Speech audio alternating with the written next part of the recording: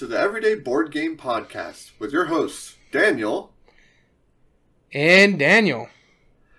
Daniel, we just had a great episode. Last week we filmed it. It was really fun, and I'm glad that we had... Did we forget to change? Is that what's going on here?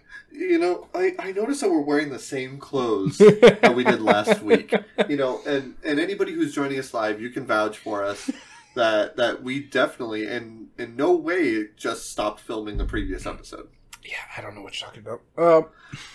So for those who don't know and don't listen to this crazy man over here, we're filming a few episodes of a very special board game breakdown. Mm-hmm. This one being our top 100 games of all time as of this year. Who knows what it's going to be in a couple years or so. Yeah. But this is interesting to me because we haven't done a board game breakdown in a while since a Rob Davio interview. And this time we're doing a board game breakdown of our favorite games. Yeah. And this is a second episode, so we've already done the top, or the bottom 20, I guess you could say. Yeah, numbers 100 through 81. And this one is going 80 to 61. Yeah, and I feel like these are very important lists, and not just to kind of like justify why we're doing it, mm-hmm. but I feel like one of the big things when I was getting into the hobby is I would watch the top 10s and I would watch the top 100s, because if I saw like a certain reviewer and they did their top 100 games, and I found out, oh wow, I like 95 of these games, then that tells me that if they recommend a game, I am going to very much probably like it. Yeah. And so for us too, it shows our audience our differences. Mm-hmm. We've talked about it when we started this. We come from very different aspects. I come from like just the playing the games and enjoying thematic games, the Ameritrash style, yep. with some Euro. I enjoy Euros as well, but Absolutely. I love thematic games. Whereas you're coming from the designer aspect of the, oh, that makes sense, or this does something new, or and on this list I already see it here, and it's shocking to me how high this got on the list. I've only just recently played it, and we'll get to it when it happens. But it's literally. A time of airing of this, maybe 3 or 4 weeks when this airs, that I played this game, and it's already this high on the list. I think I know which one you're talking about, and so and this is what makes it so interesting is it's interesting to see like which ones we played 100 times versus which one we played a few weeks ago. Yeah, like how is it already this high? That says paramount. So of course this will definitely change. Yeah. And if you want to hear the caveats of what we did and did not include in our list, check out the last episode. At the beginning of it, we explained all that. Yeah. I did mention this as well. If you notice, Jaws of the Lion or Gloomhaven or something like that, and I did mention kind of when it comes mm-hmm. out, if it plays similar or is basically a sequel that doesn't change anything, like Jaws of the Lion is a prequel to Gloomhaven, yep. I eliminated it. So I only have one of those games on the list. So today we're going to be going through numbers 80 through 61. Hopefully we will leave without bruises. There may be some infighting, but we'll see. And so now, let's see who goes first. So 1, 2, 3, 4, 5, 6. That sounds good to me. All right. So I rolled the exact same number. I did before, a 4. And so I will begin. So my number 80 was made about... I want to say at least 30, maybe 40 something years ago. It's one of the older games on my list, and it is a Splendor killer for me. And which, believe it or not, I think Splendor older game, but Splendor killer. Yeah, and so I played Splendor before I knew about this game, and it's from one of my favorite designers of all time. And as soon as I played it, I was like, wow, okay, yeah, no, this replaces Splendor for me entirely. Is that Sid Sackson game? It is a Sid Sackson game. It's called Bazaar. Yeah. And it's a very interesting game because what you're trying to do, you have 2 random cards that are dealt out at the beginning of each game. And each of these cards have different conversions on them. And the way that works is basically like you have 5 different colors of coins. You might have like blue, red, green, yellow, and white. And some might say, oh, you trade a green for 2 blues. And then another one might say you trade a blue and a green for 3 yellows and a white. Just like completely bizarre, weird combinations. And you can trade in either direction. I could trade like 3 yellows and a white for a blue and a green. if that makes sense. Because what you're trying to do, and it's the first one, it's bazaar, like a trading market. And the reason why you're trying to down trade or be efficient is because when you get a card, like it always has 5 coins on it. When you buy one of those cards, depending on how many cards you have remaining or coins you have remaining, is how many points you get. So the more efficient that you trade, the more points you're going to score throughout the game. So for example, I know the first one, you would get 3 points if you buy it and you have 0 coins remaining. If you have 1 coin remaining, it's 2 points. 2 coins remaining, it's 1 point.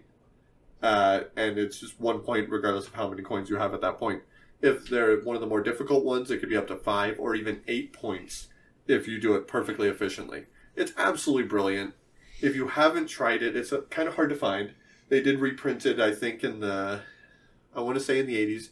No, this game is at least from the 60s, so I know it's at least about 50, 60 years old. So it's worth looking into. And I know they reprinted it. I think Eagle Griffin Games reprinted it fairly recently, in the past 10, 15 years or so. I only just recently heard about this game, so... Yeah, you haven't played it yet, have you? No, I have not. I think you would really dig it. It's one of those things where it really doesn't have any right being that fun, but it works really well. And just the idea, it's a completely different thing. You're not just trading in, getting the most resources that you can, because that's inefficient. You're really, you're focused on... You're inefficient. I can be. But the thing is with this game is that you're trying to trade as most efficiently as you can to rack up the most points. It's so smart. I love it.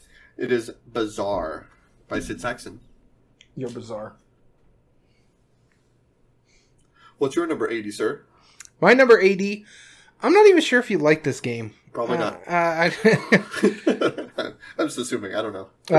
I think you have played it. I don't know if it hit the way it hit for me. I really enjoyed this game. I picked it up at one of our trade-ins, and it came with the expansion in it as well, and that is Paper Tales. I really enjoy this game.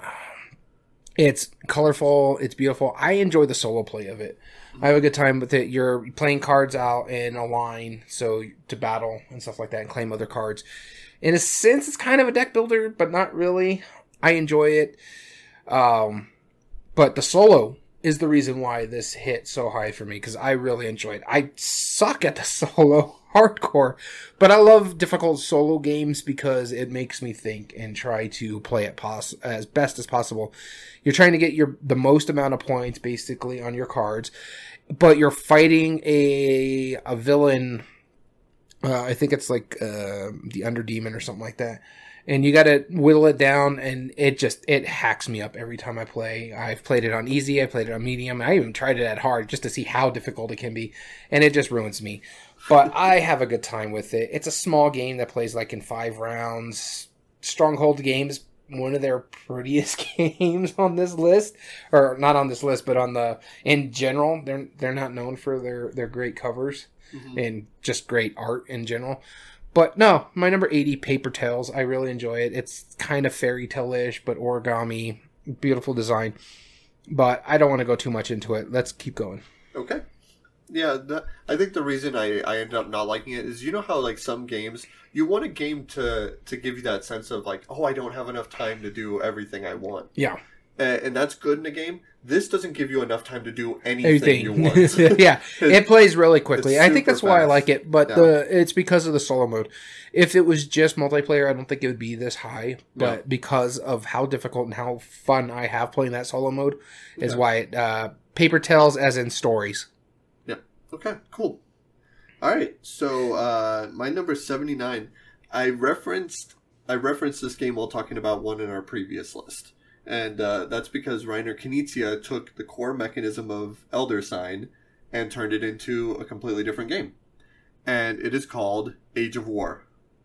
And you're given the face. I mean, if you like the mechanism behind Elder Sign, Age of War is just that. Now, granted, it doesn't have the story or the combos or the theme or just about anything else in it. But it doesn't need to. It's just a quick little filler game. You're playing, you're aiming for a card. You try and meet all of the objectives each time.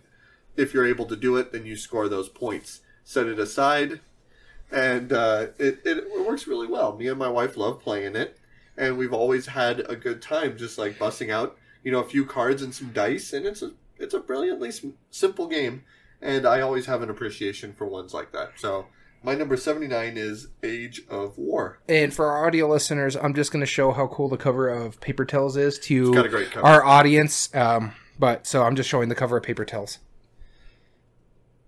Yeah, it's a great cover. It really is. Phenomenal cover. And yes, I don't have a poker face. I just like giving Danny. I actually can play poker pretty well. I just don't give it to him. I don't want to show him my tail because he's a magician. I might figure it out. All right, so my number 79 is a game that you showed me. I ended up getting a copy of it because I really enjoyed it. And when we're talking about push your luck games, this is probably one of my favorites. Okay. And this is about driving airships and getting as many points as you possibly can. Celestia is amazing for when it comes to push your luck. You're trying to decide if we're going to keep going or if I'm going to jump the ship or I'm going to play this jetpack, and I'm good. I'm getting my points right here. I'm not going any further because what happens is when you're the captain, you got to roll the dice, and I can't exactly I think it's like if you get 3 of one type of die face, you basically blow up or something happens. I can't remember. No, if you're not able to discard the cards. The cards, yes, yeah. The discard the cards in your hands that you rolled. You gotta either decide to keep moving on or jump ship. If you're the passenger, the captain's gotta keep going unless he can't spin the die. If everybody stays in, the captain can then decide, you know what, I'm stopping here. These are where my points are gonna be. But other than that, you got to roll the die, and you got to let other people decide if they're going to jump ship and take the points, or they're going to ride as far as they can with the captain. And it's a phenomenal game. I have a great time with it. So, and you can have as many cards in your hand. And what I like about it is, if like someone's got 2 cards in their hand and they're rolling the die, you're like, nope, I'm going to take these 5 points right here and just leave because I don't think you have that in your hand, and you're trying to use the poker face with the other players in there because if you don't get points and they stay with you, they don't get points either. Yeah, it's a really good game. I don't know if it made my list. I was looking through it real quick. I don't think it did. Yeah, because I have so many group push or luck games that, I mean, if anything, I've showed this to Ink and Gold would have. I show this, and Ink and Gold is also known as Diamant, correct? Yeah, because that's the one I was arguing on the. Yeah. But everybody I've shown Celestia to have a great time with this. And this holds quite a bit of people. I think it's, 2 to 6? I think so. Something like that. Yeah, it holds a good amount of people. Phenomenal game. I think it was called something else. Was it in like Cloud 9 or something like that? It's a reprint of Cloud 9. Celestia is my 79. Cool. Good pick. I do completely agree with that. Next one is another Reiner Knizia game that I think you need to give another try to. I really strongly believe that in a large group. Because we only played a 2-player, and auction games just aren't great in 2-player. But it's a brilliant game. It's called Ra. Ra is an Egyptian-themed auction game. Okay. All the tiles score in different ways. Egyptian theme? Technically, right. The setting is Egyptian, and the tiles are Egyptian-esque pictures. The way it works is, well, I mean, kind of the flood and the river work. That's technically thematic, and you're building monuments. So, whoever has the majority of parts of the mine. Okay, so the theme doesn't work, but that's beside the point. I like the fact that you have set currencies in your tokens that they're numbered from 1 to 13, and everybody has one. And when you do an auction, you are bidding just those tokens. And so you might want those tiles really more than anybody else, and you might use your highest bid token, but then that becomes part of the pool for the next auction. I think that's super cool, and it's definitely something you haven't seen before, I don't think. I haven't seen it before, and I think it's just really smart how it works. And that's Raw. Daniel, I want you to try it again with a big group. I think you'll like it. Oh, sorry. You said Knizia and I passed out. Yeah, it happens. Oh, just wait till... I'm sure there's more. Speaking of passing out, number 78 on my list is a game that you don't hate, but you don't really like, and especially because of how long this game can be. We played a 3-player version of it, and it took us 3 hours. And it's Cthulhu Mythos. Is it Eldritch? It's Eldritch Horror. 4 hours, sir. 4 hours. And that's pretty much what he was doing while we were playing the game. But I really enjoy this game. No, it's not that I don't like it. I don't like it. I hate it. I'm not playing that game ever again. No, I enjoy it. Me and the wife, this is one of the first games we really started playing. We really enjoyed it. It's a long game. I'm not going to lie. Even if you play it solo, it's going to take you an hour and a half. Yep. You have like the big bads. In fact, I don't know if you could see it. It's right behind him, but I have almost every expansion. I'm missing some of the smaller expansions as well as the most recent big box expansion, which should have been a small box expansion because it's just cards. But I enjoy it. I like the H.P. Lovecraft stories. I don't like the author himself, but the stories are something I really enjoyed. The creepiness, the darkness, the macabre. And so this one hit... Just to clarify, it's called Eldritch Horror. Yeah, it's Eldritch Horror. We did say Eldritch Horror. Yeah, I'm just clarifying. But it is probably my second or third favorite of the Cthulhu Mythos games from Fantasy Flight. I think for sure there's one more higher up on this list. Maybe two. I'm not exactly sure. But I enjoy it. It just, again, it's a long game, so it doesn't really hit the table as much. And it's very lucky. It's a Fantasy Flight game. We've talked about this. It's dice chucking. You got to meet a certain amount of points. With this one, unless you're blessed, you have to hit a 5 or 6 on your die for you to hit a success. And you're dependent upon what your character can do. So he's got like 5 stats. So if you only get to roll 2 die and you have to hit 2 successes, you need a 5 or a 6 on both those dice. And a bless only helps you somewhat because it makes half the die possible of being successful. 4, 5, and 6. So yeah, it's lucky. I enjoy the game. I love the mythos of it. In fact, I think there's 2, 3 more actually, like more than this, but I don't know if they all made the list. We'll find out. No, I don't completely hate you for this answer. Or for that choice. I get why you like it. I think you understand why I don't, but I don't dislike it because I think it's bad. I just didn't have fun playing it. It's long. Speaking of games that the other person doesn't like playing, I know why you don't like this one. Because it's boring and bland? No, it's pretty exciting. You hate the culture behind it. And the reason it's on my list is because I've grown up playing this. And it has a soft spot in my heart, and I still enjoy playing it. And it's not the culture; it's the people in the community. Yeah, and I totally get that, and that's the reason why it's this low on my list, and that is Magic the Gathering.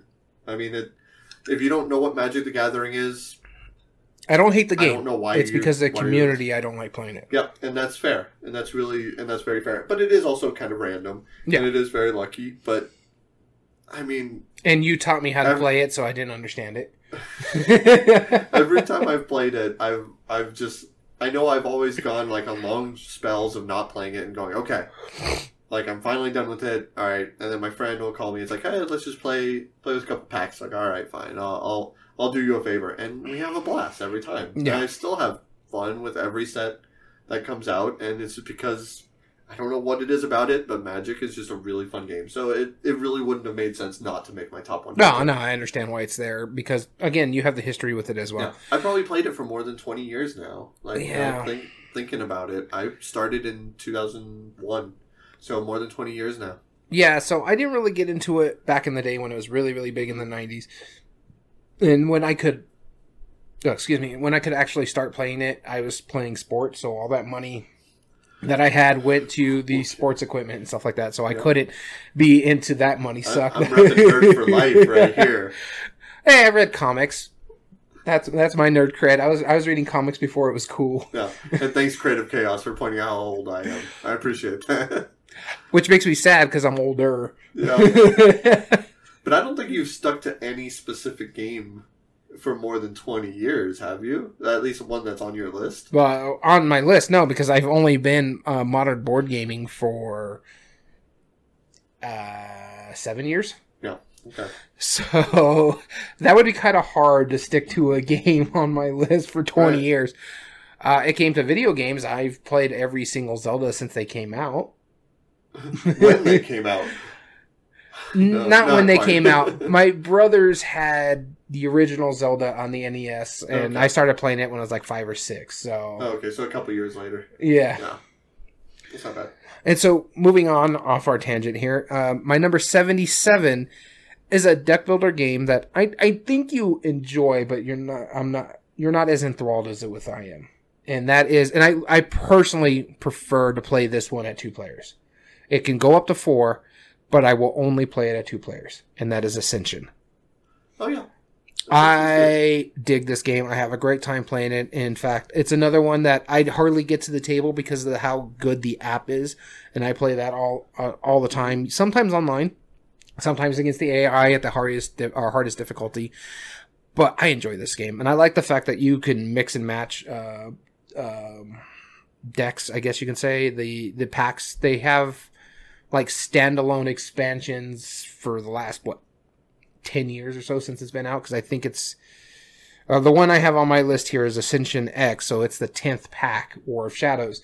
There's a lot to it, so just pick and choose whatever you want to play. I personally, if I could find it, want the Ascension Champions, where you can start playing with the champion, a leader basically to help you find out which one you want. It's really quick and simple deck builder where you're trying to get the most points, and depending on who you're playing with or against, if it's a 2-player game, you have a minimum amount of gems. So once that runs out, you finish out the turn, and then that's it. You get most points at the end of the game, win.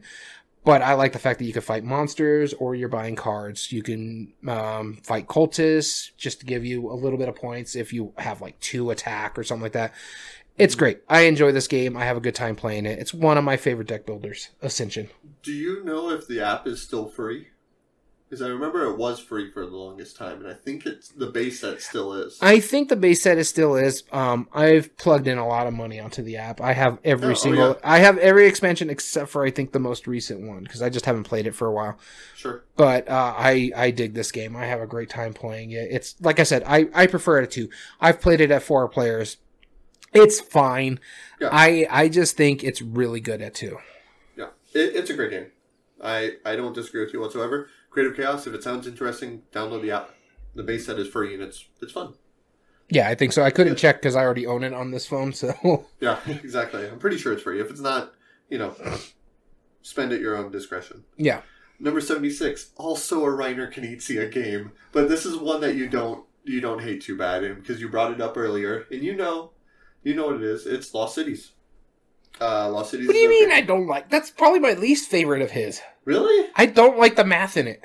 Oh, okay. Yeah, the math is pretty ridiculous at the end. Because the idea of Lost Cities is that you're going on up to 5 different excursions to find these lost cities of different themes. There's no theme. But you have to play cards. You can only play a card at a higher number than what you have previously played. So if I already have a number 7 down, then you can't... Or I can't play 1 through 6 after that. What makes it interesting, and I don't like having to do the math in it, but I do like the idea of the scoring, is that if you play any number of cards in any one of the excursions that you're going on, then you immediately get a minus 20 penalty to it, because, discovering lost cities is pretty expensive. So what you're going to do is you're going to add up your numbers. So if I have a 5, 6, 7, 8, 9, then that is 15, 20, 45. Or 35, I believe. And so you're taking that points, minusing 20 from it. So your score is 15. Multiply it by the number of handshakes. That's your score for that. Most score per round, or for each of those categories, wins. It's a really smart game. I like it. I get why you don't, but I think it's pretty fun. I need my emotional support puppy right now because I'm bored to tears. Well, I think the board game does it better, is because you're just moving your pawn, and it does the math for you. Honestly, if I had to choose between Lost Cities and playing cribbage, I'd pick cribbage. Your dog heard you. Yeah. So, yeah, if you don't mind the math in it, it's because it's not mid-game scoring. You are just doing the math at the very end of the game. It's fine. It's really not bad. It's a little weird at first, but it's also available on Board Game Arena, and that's why it is my number 76, Lost Cities. All right, my number 76 is a game I haven't played a physical copy of. And I'm surprised it climbed up this list. But as I was going through the thing, and I'm like, it's probably going to break my top 100 because I'd rather play this over this. I'd rather play this over this. And that is Boomerang, Australia. Another rolling right here. This is a great game. It's not complicated at all, but you're trying to... Actually, would this be a roll and write or a flip and write? It's a roll and write because it's a draft. It's a draft and write. Really. Draft and write, really. And you're drafting basically... again, I've only played the Board Game Arena, so I'm assuming it's cards. Yep. And you're trying to either match a location or numbers or photos on the stop sign or the signs. Yep. There's many ways to animals. Yeah. I enjoy it. It's a phenomenal game. I have a great time playing it. I think this is another Scott Holmes. It is a Scott Holmes, yes. So he's hit my top 100 twice already. Back in the 90s it was, I think, Almanac Dragon. Yep. And then now this one. Great games. Boomerang, I want to get a physical copy of it. I just haven't yet. It's really good. I had a great time with it. Same here. If I owned it, it would be on my top 100. I strongly believe that. Maybe. I mean, maybe playing with the actual cards is incredibly boring. Yeah. I don't know. But you never know. My next one, number 75, I actually own, but I have not played my physical copy either. I've only ever played it on Board Game Arena. And it is technically a play cards and move game. It's kind of a race game. It is Luxor. And what makes this game so cool is you just have a spiral track that goes into the middle of the pyramid. But what makes it so neat is you have a hand of 5 cards that you can't change the order, and you can only ever play the one on the far right or the far left. But it solves a lot of the problems that roll and move have. Like, if you have a roll and move with one pawn, you don't have any choice to where that pawn moves, of course. Yep. But if you have multiple pawns, which this does, then you do suddenly have choice. Do I want to move this pawn or this pawn or this pawn that number of spaces? So Parcheesi. Kind of. But what makes it even neater is you're effectively racing to the middle. That's where you get the most points. But all of your pawns, meeples specifically, will score based on how far they get along. And you draft the cards you take and you put them into the middle of your hand, so you're not going to see it for at least 2 more turns. And it's because you can only play the outside cards. It's super neat, and what you land on gives you bonuses. What getting past certain checkpoints gets you more workers that you can then rack up more points and get more combinations with. So you're trying to go fast, but you're also trying to unlock certain things. It's super cool. I think this is a really smart game. I can see why it was nominated for the Spiel. I get why it didn't win, but it was enough where I definitely had to buy a physical copy as soon as I played it. I thought it was phenomenal. So that is Luxor, my number 75. All right, so my number 75 is probably going to be the start of a run of this designer games because I enjoy quite a bit of them, and I bet you there's quite a bit of it in the top 100. And that is a Phil Walker Harding game. Okay. I'll give you a hint. I just recently bought it after a trip to El Paso. Ah, yes, Gingerbread House. Yep. Mm-hmm. Just recently played it too with a friend of ours, the one I mentioned quite a bit on here, Gamehead Geek. He's got a TikTok of us playing or about us playing it, so go check him out on TikTok. Mm-hmm. But it is a good game. I like the fact that it's got the fairy tale theme, but honestly, when we talk about theme painted on, this could really be... There's no theme. It's basically you're playing your tiles out, and you're trying to get the most points by capturing these creatures. So you're trying to get gingerbread cookies to capture the creatures, any of the ones that are out for everybody to see or the ones that you've locked up in your personal prison so no one else can get it. And most points at the end of the game wins. It's very simple. You're just laying your tiles out. You're trying to complete levels. This way you can put wild tiles out. Mostly you're collecting cookies, but you can also imprison a card if you play over a prison. So what happens when you play your tile, you get what you play over. So it could be a specific cookie. So it's like the hearts, the pentagon, or the diamonds, the circle, which are the yellows, greens, pink, and blue. Yep. And you could also get, again, you play over a prison, you get a prison. If you play over a stairwell, you get a stairwell, which could help you raise your level. Because you can never put your domino tile cattywampus, I guess you can say. Yep. And so you put the stairwell on it, and it levels it out. And you can still get the reward from under it. And it is phenomenal. I have a great time playing it. If you play the basic, you're just... rules, you just get points if you complete a level.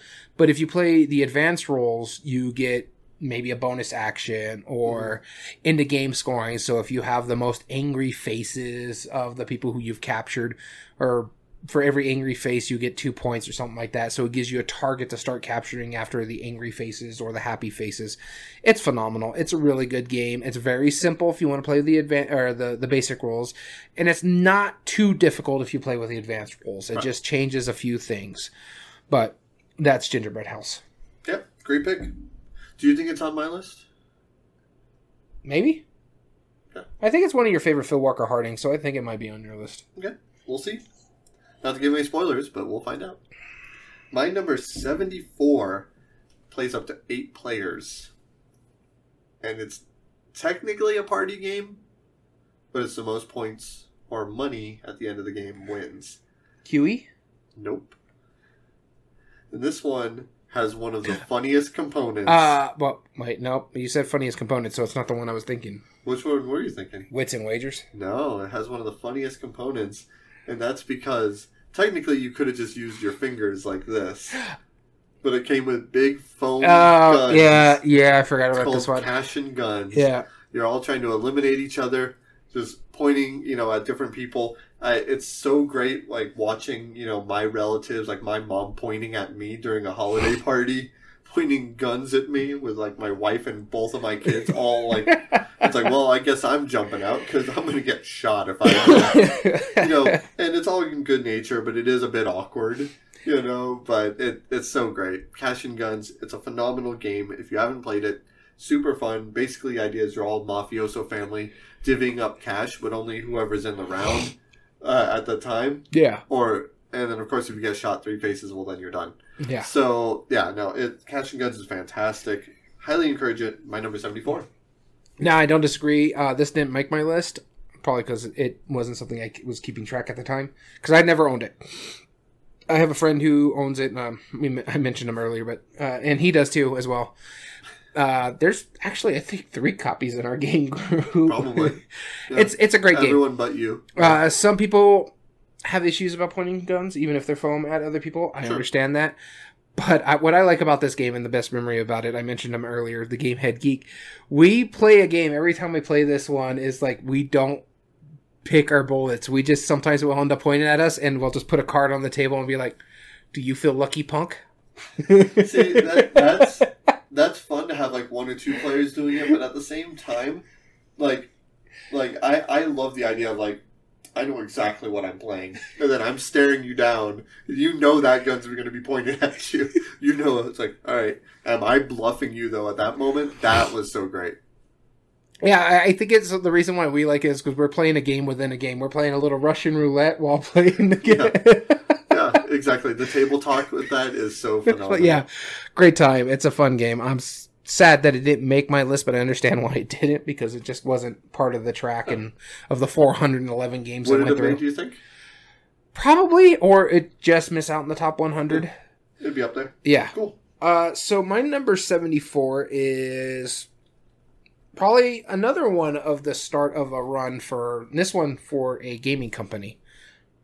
And I really, really enjoyed this one. I've only played it one time, but it actually beat the other game that's like this, and that's Between Two Castles, a Mad King Ludwig. Between Two Cities made it in the top 130.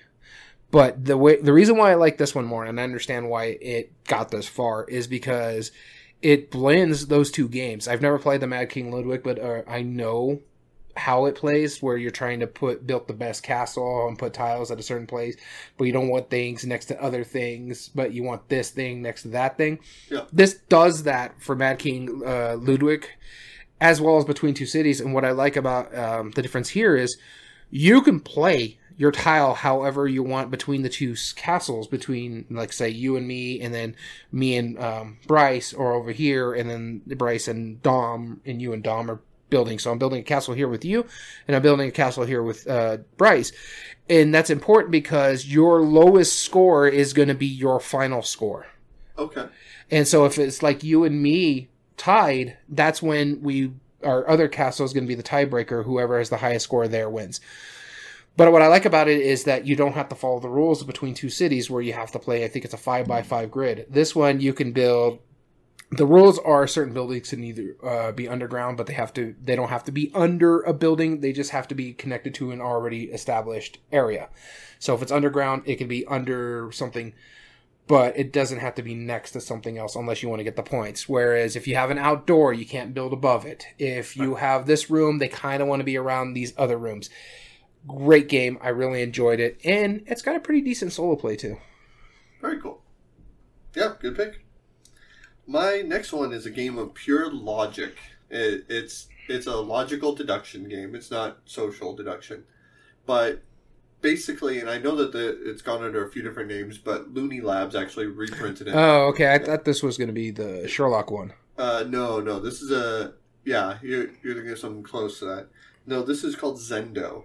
And the idea of this game is, you have the pyramid pieces, you have these strange pieces. It doesn't make a lick of sense the first time you play it. And then it also doesn't make sense when somebody picks a really difficult rule. You got to pick a simple rule where the rule might be, let's say, a blue piece has to be touching a red piece. Okay, very simple rule. And so you build a structure using these great pieces, and everybody else is trying to figure out what the rule is. And that's secret to the clue giver. And then, this is a better game than you give it credit for, because you don't like thinking that hard, I know. You like games where you kill things with dice. Okay, you say I don't like thinking hard. My wife hates this game, and you know how much she likes games that she can think ahead. She doesn't like abstract, though. She has to have theme, too, and I get that. I respect that choice. She's at least honest about it. Which, you're hiding this from yourself, Daniel. You're trying to make this game claim that it's not a good game. It's a phenomenal game, and it's been played in a lot of different iterations. I just happen to like the Looney Labs version and the components for it. So the idea, like I said, let's say a blue piece has to touch a red piece. So you'll build a structure where that is true, and then you build a second structure where it is not true.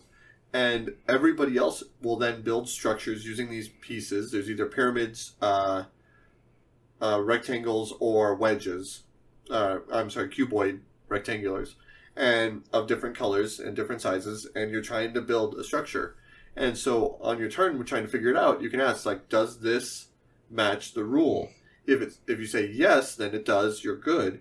If you tell the person no, you have to build a new structure to explain, but this one does. And so you're trying to get them to the point where they can get enough correct guesses. You bet on other players, and then once you think you know the rule, you have to try and effectively guess the rule. And if you're correct, you win. I think it's a really brilliant game. I get why it's not everybody's cup of tea. Yeah, because honestly, it's one of the headiest games. It's incredibly difficult to wrap your head around the first time you play it. I get that part. And I'm sure I didn't do it justice by doing it. But once you get a few games of it in, and if that's your style, this hits every cylinder. And I really do like games like this. And when I first played it, I thought it was a really brilliant piece, or a really brilliant game, and how it worked out. So that's why. And I do want to specify one more thing with this. I include this with the Pyramid Arcade. I think the Pyramid Arcade from Looney Labs is phenomenal, but there's 20-something games in that box. And while I do have favorites from that, I haven't played all of them, so I didn't justify putting Pyramid Arcade as one of my highest ones. Yeah, no, I get that. Just for that reason. But Zendo, I think, is definitely up there and has every right to be. So, what is your next wrong pick? Oh, yeah, you want to say this is a wrong pick? Yeah. You're already saying it's a wrong pick? I'm assuming. My number 73 is the one I talked about that I just played a few weeks ago. Oh, okay, well, I use my words. And that is Juicy Fruits. Yeah. This is a great game, honestly. I played it one time just a few weeks ago, and it's already 73. Yeah. And I want to pick up a copy of this. It is a phenomenal game, and what I like about it the most is the mechanism. It is something so different, because you've gotten resources, and you bought in contracts and mini games, but the way you get the resources in this game is a slide puzzle, in a sense. You come out with certain things. I don't remember how many it was, like 4 or 5 little blocks. And you're sliding across your personal board. And when you're sliding across how many spaces you go, you get that resource. So if it's an orange in the basket, you're getting the orange. As well as the other fruit in it, which is bananas, limes, plums, and other stuff. And it plays so quickly. In fact, it took us longer to read the rules than actually play this game. It was that good. And so I'm not surprised it went up this list, and I'm not surprised that I enjoyed it as much that I want to. And it's phenomenally produced. Capstone Games knocked it out of the park with this. The cardboard's really nice, really big, chunky wood pieces. This is a great game. And again, the slide puzzle. And then as you're turning in contracts, you can buy some of the boats, so you can empty out your board a little bit more, so you can start spending on those, going far away. And then you're buying contracts that can add new things to your board, like a split fruit, so you could get a fruit or a lime or a banana, and how many times you move that. Plus, it gives you an additional one. So if you choose to get bananas, or a combination of, so if I move it 4 places, I can get 2 limes and 2 bananas, plus an additional one of my choice out of those. So in instance, I'm getting 5 fruit. Great game. And when we played this, I beat you by 1 point. It was that good. Yeah, great pick with Juicy Fruits, though. I completely agree with you on that one.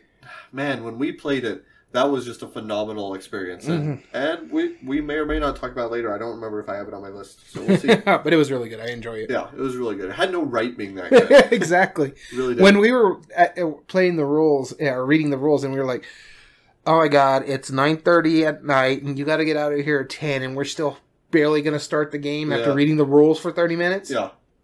And then we were done at like 9:55. I like how we actually went through and read the rules. It's like, all right, so when you do this, this happens. You're like, okay, on it. It's like, all right, you need to trade in resources for these. You can buy it for either that or that. Okay, cool. Yeah. That's it. Yeah. Like, oh, okay. All right, let's get started. Boom, boom, boom, boom, boom, boom, boom, boom. Done. 25 minutes, we played a 2-player game of Juicy Fruits, and we're done. Yeah. It was almost longer. And so we're going to reply to one of our live commenters. Gloomhaven is the biggest invested board game. Other than that, big into Dune. Okay. Or House of Betrayal. Betrayal at House on the Hill. Yeah, there's some really good 2-player. Obviously thematic. Yeah. Jaws of the Lion, if you haven't played it. Yeah, Jaws of the Lion is really good if you're invested into Gloomhaven. Honestly, a lot of co-ops can play really well with 2 players. Yeah. Horrified is a good recommendation. Back to the Future is another good one. That one's a bit difficult on the line, but if you want like a theme, Back to the Future comes out in spades. Yeah, it can be pretty good too. Yeah, definitely Horrified. I mean, any of the escape room boxes like Exit and Unlocked would be good 2 players. I actually like it with lower number counts than higher number counts. So less people are just sitting on the side. Yeah, I completely agree with that one. Those are really good. We'll think about that a little bit more. Yeah, but I mean, obviously, big into Dune. If you haven't played Dune Imperium yet, that's a really good one. Yeah, Lost Ruins of Arnak. Obviously, you like heavier games. Plays pretty well 2-player as well. It's better with 2. And Santorini what you suggested earlier with Ascension. Yeah, Ascension, if you do deck builders, Ascension is really good. I prefer it as a 2-player game. Yeah. So hopefully that gives you some ideas, and we'll clarify them more later. But going into my number 72 of all time, speaking of deck builders, speaking of Ascension, it is the sequel to Ascension, Shards of Infinity. Yeah. Oh my goodness, do I still love haven't played this one. You will eat it up, man. It's really good. It plays with all of the enjoyment of Ascension. Mm-hmm. It basically plays like Star Realms, except it adds in another level of mastery where you level up your cards. Certain cards have this brilliant effect where it's like, okay, well, I will get 2 crystals, which is what the mana that you spend or the resources. But if I have level 15 or higher mastery, I'm going to get 4 crystals instead every time I play that card. That makes the choices so much better. And if you get to max out on your mastery, it's not last person standing wins. It's literally first one to that wins, or most points. It's just so cool how it works. I really enjoy it. I thought it did everything that Star Realms did, but added on that extra level of like, okay, well, let's add like these extra cool little rules and add on this extra resource of mastery and be able to upgrade cards as you're playing and make it better. I think it's awesome. Shards of Infinity, and it plays like, it's not expensive. It plays 1 to 4 out of the box, or 2 to 4 out of the box. The only thing that I like less about this than I do of like Star Realms is that there's way fewer expansions and they just don't support it nearly as much. Star Realms or Ascension? Either, really. Oh, okay. It's just because I think they've only released 2 expansions for it, and that it's been out for 5 or 6 years. It's been out for quite some time. But Shards of Infinity, I think, is an absolutely phenomenal game, and it's one of the best deck builders around. That's my number 72. Yeah, I haven't played this one. It might unseat Ascension for me, but I just really like Ascension. It will. But we'll have to try it. So let's go to my number 72, and it's one of the more recent ones on my list. But again, we talk about theme. I love IPs. One of the more recent ones that just came out this summer, and oh man, do I dig this game! I think it is. Which one? Dune Imperium? Nope. No. Oh. No, I said this summer. Dune Imperium didn't come out this summer. Oh, okay. This one is Prospero Hall. The most recent Funkoverse Prospero Hall release. Funkoverse, Prospero Hall release. Funko Games. Funko Games. Yeah, well, okay. No, that's fine. So then that's Goonies, right? Yes. Yeah, okay. Oh, I dig this one. It kind of gives you the RPG feel because you have what they call the Goondock Master, and they're trying to beat you. It's another 1 versus all game in a sense because the Goondock Master is trying to defeat the players. Yeah. And you have different scenarios. You played over kind of a campaign, basically telling the story of the movie, and it's got like the deleted scene. So one of the bad guys is the octopus you never see in the actual movie. And it's action selection in a sense. You got so many actions that you can take in a turn, and you have to be synergized with the other players. So you got to make sure if it's a 3-player game that whoever the Goondock Master is, the 2 players that are playing have characters that work well with each other. So if you're bad at something, someone else is good at another thing. And so that thing you're bad at. It's a great game. I had a great time playing it. The first game of it that I played, I was... what's that guy's name? Because it's One-Eyed Willie is the pirate, but Sloth. I played a Sloth, so he's really good at fighting, but he's not good at anything else. Whereas our mutual friend played as Mikey. And so he does a little of everything, and he covers... So, like, I go in and beat things up, and he takes care of, like, all the searches and checks and stuff like that. So I was basically Mikey's bodyguard. And it was great. I had a good time. And the first scenario plays, like, the first part of the movie. You kind of know where it ends up going. And you open up different areas. And the Goondock Master runs through it. And, oh my God, Goonies, absolutely. Yeah, it's Goonie, Never Say Die. It's the one right above Danny's head, right up there. It's a phenomenal game. I really, really enjoyed it. I've only played it twice, and it's this far on my list. I want to play it more, and I want to finish, like, the story, because I've seen the movie. I love the movie, and I know it's playing out the movie, but I just want to see how they incorporate it in the board game. I can't wait to try this one of these days. not the biggest fan of the movie. It's okay, but I want to try the game because I know it's one of our See, of our designers. He doesn't have taste. I keep saying it. He doesn't care much for the movie. I didn't grow up with Goonies. I barely watched it maybe a year ago, like for the first time. So it doesn't have that nostalgia. It does help that my brothers are 12 and 8 years older than me, so I grew up with all those classics. Like I was into Star Wars when I was like 5 because of my brothers. That makes sense. Cool. All right, my next one, number 71, is one that I haven't played in many years, but when I saw it on my list, I actually momentarily forgot that I owned it. And then I was like, okay, yeah, I definitely remember I own it now. Wait a minute. How have I not played this in a really long time? And that's because this was one of the first games that really made me appreciate Kane Klenko's games. And it's a sequel as well to the Fused Bomb, or Flatline? Flatline. Flatline is so cool. It takes place thematically if you didn't defuse the bomb. You are basically, and the first one's called Fuse, and it's a 10-minute time game where you're trying to defuse this bomb. If you don't, you play Flatline, where it's the sci-fi where you're trying to treat patients, and it's in quick 1-minute rounds, trying to roll dice as fast as you can, lock them in place, complete objectives, and you're doing a number of these 1-minute rounds, trying to survive, really, and treat as many patients as you can. Yeah, it's good. Before it's too late, and gosh, it's just so fun. It's absolutely chaos. I don't know if this or Fuse got on my list, but I really enjoy both of those games. Yeah, they're so good. This definitely replaced Fuse for me, but they're so different that it's I'm okay owning both. I like Fuse more than Flatline. Don't get me wrong, I love Flatline. I like Fuse more just because it plays quicker. I can play it in 10 minutes as a filler and stuff like that. Yep, absolutely. And if you're playing it for more than 10 minutes, something's wrong. Yeah. But another good 2-player game. Yeah, absolutely. So Flatline, couldn't encourage that one more. I mean, obviously it's in my top 71. So there you go. Remember my when I said earlier that this was the start of a run? Yeah. Here's the next game by this single designer. And I would say it's his most recent, because I don't think there's another one that's out there. But I've played this since it came out probably 8 or 9 times already. And you know which one it is? Is it a deck builder? No. Oh. It's a flip and write. Oh, that's true. I guess technically it is the newest one, isn't it? Yeah. I was about to call it haha, no, there's other games that came out more recently.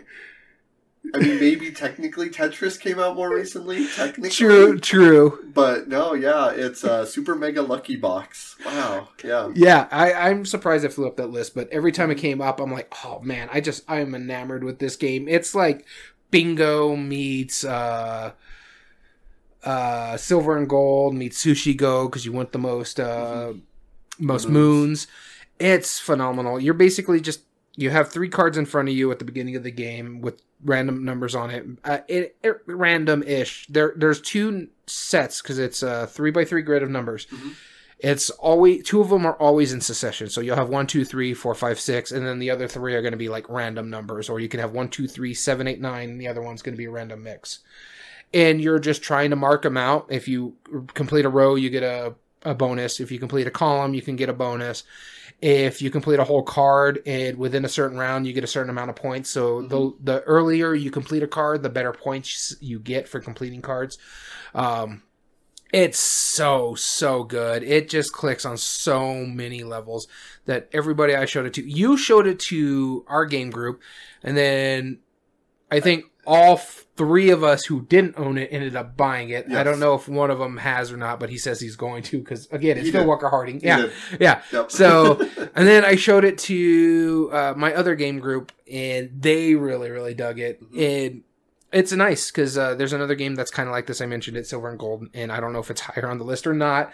We'll find out. But it plays just as well, and this could end up surpassing Silver and Gold if it is higher on the list, because I just dig that game. Yeah. Yeah, it's super mega lucky box. That's what it is. Yeah. And if you like the art design of School of Rock or whatever, I think it was the... This game is bonkers. It's a 1970s board game that has the very same. Every font is completely over the top, bold, and different in every word. Yeah, it's great. It's insanity. I think the box, I have it in the closet because I keep it in a card carrier. Oh, okay. Yeah, that makes sense. That's a good one. I don't think it made my list, though. It's really good, though. My number 70 is a 2-teamed game. Plays minimum 4 players, and it is not Codenames. A 2-team games and a minimum number of 4 players. Yep. Is it Time's Up? No. Oh. Yeah. 2 teams facing a head-to-head, and it is a word game, technically. Where you will be giving code words based on a sequence. Decrypto. Decrypto. Yeah, Decrypto's so good. Decrypto is so good. I can't tell you enough. Just missed out on my 100. And this... one of my favorite memories of playing Decrypto was the very first time I played it, where the guy who was demoing the games, he was doing a phenomenal job of teaching the games. And he did something that now I do every time I teach Decrypto to any new players. It's like, all right, so I'm going to teach you guys how to play the game. It's not going to make any sense. So just go with me. I'll walk you through a couple rounds, and then it'll start to make sense afterwards. Because it doesn't make sense at first. Mm-hmm. It really doesn't. Because the idea is that you have a code, and you have 4 words that your entire team can see. So it might be like Muppet, hamburger, mud, I don't know, something weird, right? Yeah. And you have 4 words, and they're numbered 1, 2, 3, and 4. So the way it works is that you get a code. It might say 2, 4, 1. And so you have to give code words to your team, and they have to be able to figure out that code. So in the second one, I put hamburger, so I might put cow.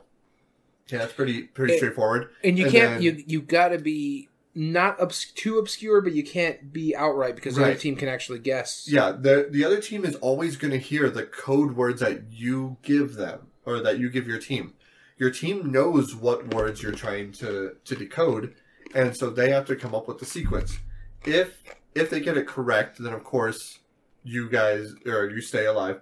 But then the other team gets a chance to guess what it is, or what the code is. And if they get it right, then they get a point. What makes it interesting is the fact that the other team doesn't need to know what the words are to win. They need to find what is common amongst the words. So if I put, for hamburger, if I put bun, lettuce, cow, and my next one is ketchup, then they're probably going to figure it out that's the second one in the sequence, because you're going to tell them the code after each one. It's brilliant. It doesn't make any sense. I can't do it justice of explaining it. It's one of those ones that you definitely need to try. And then after the first game of trudging through it, it's fantastic from that point on. It's so good. I'm sad there's only one expansion for it. It's a phenomenal game. It deserves more support. Yeah, it really does. I don't know why more people aren't talking about it. I think it's because it came around the same time as Codenames, and Codenames just blew up. Yeah, well, it came out like 2 years after Codenames. Yeah, it's just kind of riding that same wave, and it's in the same size box and all that stuff. But then there's also that learning curve too that makes it that some people might look at and go, well, like why would you make a more complicated Codenames? It's a very different game, but it has such satisfying, Yeah, no, I don't disagree. It was actually 113 on my list. Okay. I just went and checked because I knew it was pretty high. I just didn't know how far it missed out on the top 100. Okay. It was 113. So that's saying something. Out of 400 games that I ranked, it scored 100. And then you and me are mostly agreeing on it. Yeah. It's so good. Decrypto, my number 70.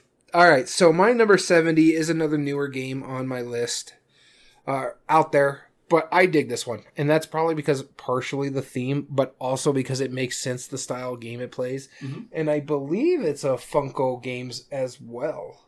I'll let you know. And that is Godzilla Tokyo Clash. Mm-hmm. I dig this game. It is, if you're a fan of Funkoverse or Unmatched, but you're like, I want to play Godzilla, I want to play one of the kaijus, and I want to destroy cities. This is that game for you. You're playing cards out, doing specific moves to other kaiju, destroying the city, trying to make points. If it gets to a certain point, that triggers the end game. So there's a little trail that has that's going down on the game board. And once it reaches a certain point, that's going to be the end of the game. So your point scores are basically going one way, and that thing is going the other way. Kind of like, what is it, Rattlebones? Yeah. Kind of like that. There's a little something different to That's it. Cool. But yeah, so what you're doing, and there's only 4 kaiju in the box. It's Godzilla, King Ghidorah, Mothra, and I forget what the beetle one is. I can never remember the beetle name, and I own this game because it's my least favorite out of all the kaiju. Gamera was part of it. I know he wasn't in the same universe. Yeah. Gamera was always my favorite. But yeah, it's phenomenal. And it seems like there should be an expansion for it because you see other kaiju in some of the cards that you're playing, like Jet Jaguar's in there. I enjoy this game. It's fun because there's things that you could do. You could throw one of the tanks at another kaiju. You could literally throw a kaiju at a building, or if you're playing a 3-player game, you could throw it at another kaiju. So, like if I'm playing Godzilla, I could take King Ghidorah and throw him at Mothra. So, I have a great time playing this one. It's not the most serious game, but it's so fun. Yeah, cool. Good Number pick. 70, Godzilla Tokyo Clash. I'm looking forward to trying this one day. I still haven't played it yet. I don't even know where it is on my shelf. I have it up here somewhere. No, you don't. You lied. You sold it. No. I'm sure. No. Our friend Game Head Geek is mad because he sold Is his. that over there? I made you look. Anyway, so my number... I don't know where it is either. Yeah, Maybe I don't know. Saw it. Maybe someone stole it. I don't know. Meh, I'll find it. My number 69 Nice. is the oldest game on this list. And that's because it's 5,000 years old. Oh. That's It's Senate. Senate. Yeah, it's the game played by Egyptians. I know where it is. It's in my game bag. Oh, okay. That explains it. Ancient Egyptian pharaohs used to play this, and we know this because there's actually pictures of pharaohs playing Senate on like Egyptian tomb walls and inside the pyramids. Yeah, well, I mean, it's not a hieroglyph; it's actually just a picture. I don't think it's intended to portray anything, but it's such a great game, and this is the one I was talking about. When backgammon is fun, and backgammon was based off of Senate. And that's because it was just kind of one of those roll and move games. Backgammon has the notoriety of being the first board game ever to use dice. That's where dice were invented. Whereas Senate is more than 1,000 years older, and it uses sticks that you roll. And so there's a light and a dark side to the sticks. You roll the sticks, the number of light sides you roll is how many spaces you move. Unless they're all face down, then you technically rolled a 5. You're rolling 4 of them. Then you move one of either 5 or 7 pieces, trying to get them to the end and maneuver it out. And it goes over the story of, I think, like, the people going into the afterlife is, I guess, the theme of it. At least that's what they've speculated.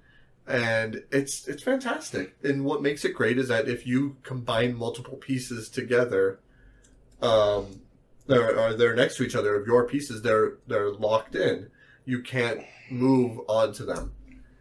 But if they're by themselves, if you move onto my piece, it goes back to where you just moved from. So it's not a complete, like backgammon is really way too brutal. Because if you're almost at the end and I land on your space, then you get sent back to start.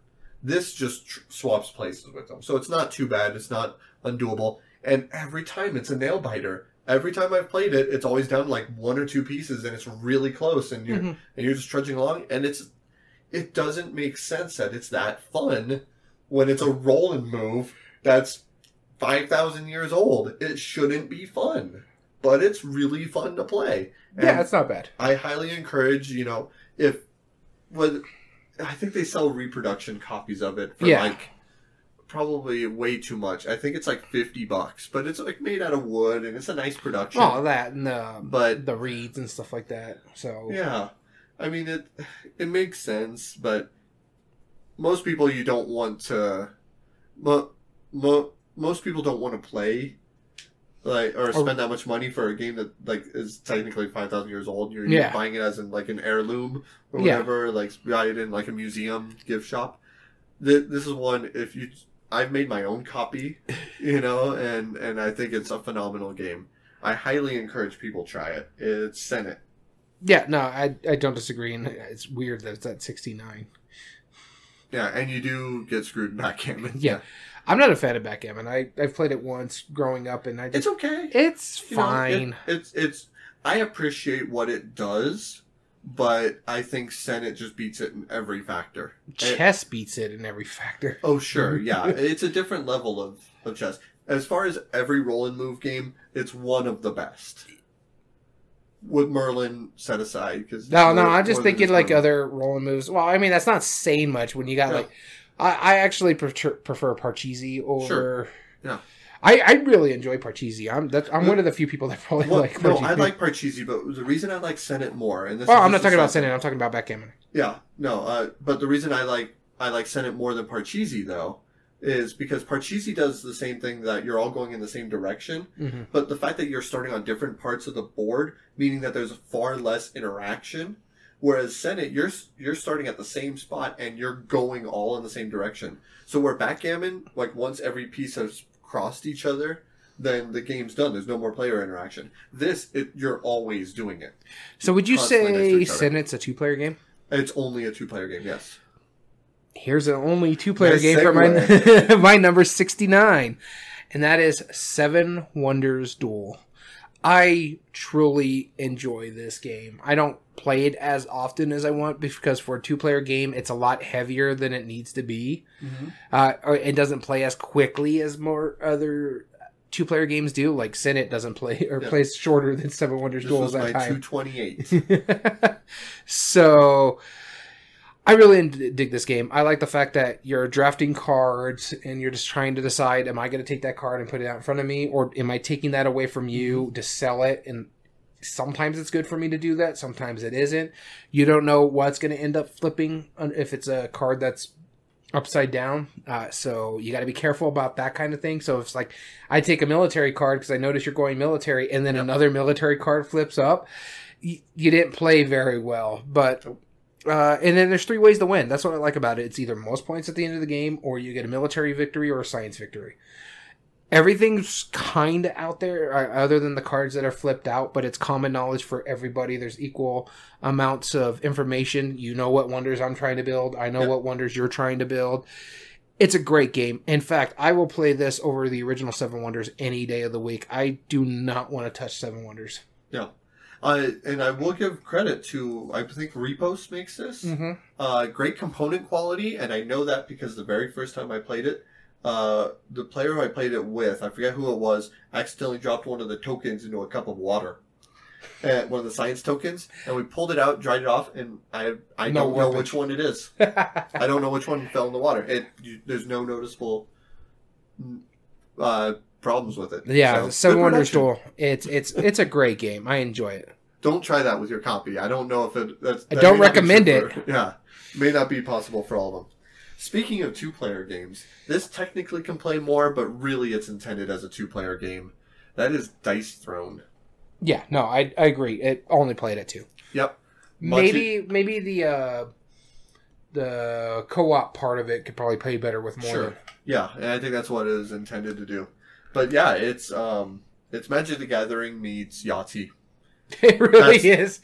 But each of your characters plays very differently, which is what makes it so fun. And thematically too. Like the fire mage, whatever the character is, I don't remember the names of a lot of them. But the fire mage, I know they get fire tokens, which ramp up their attacks and they get stronger and stronger. The gunslinger you're shooting. Yeah, the gunslinger you're shooting.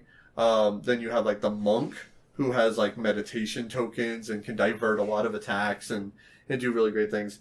But basically what it boils down to is you're playing rolling dice, trying to get Yahtzee combinations. You have a certain number of rerolls, and then using those to attack your opponents and punch them in the face. Last person standing wins.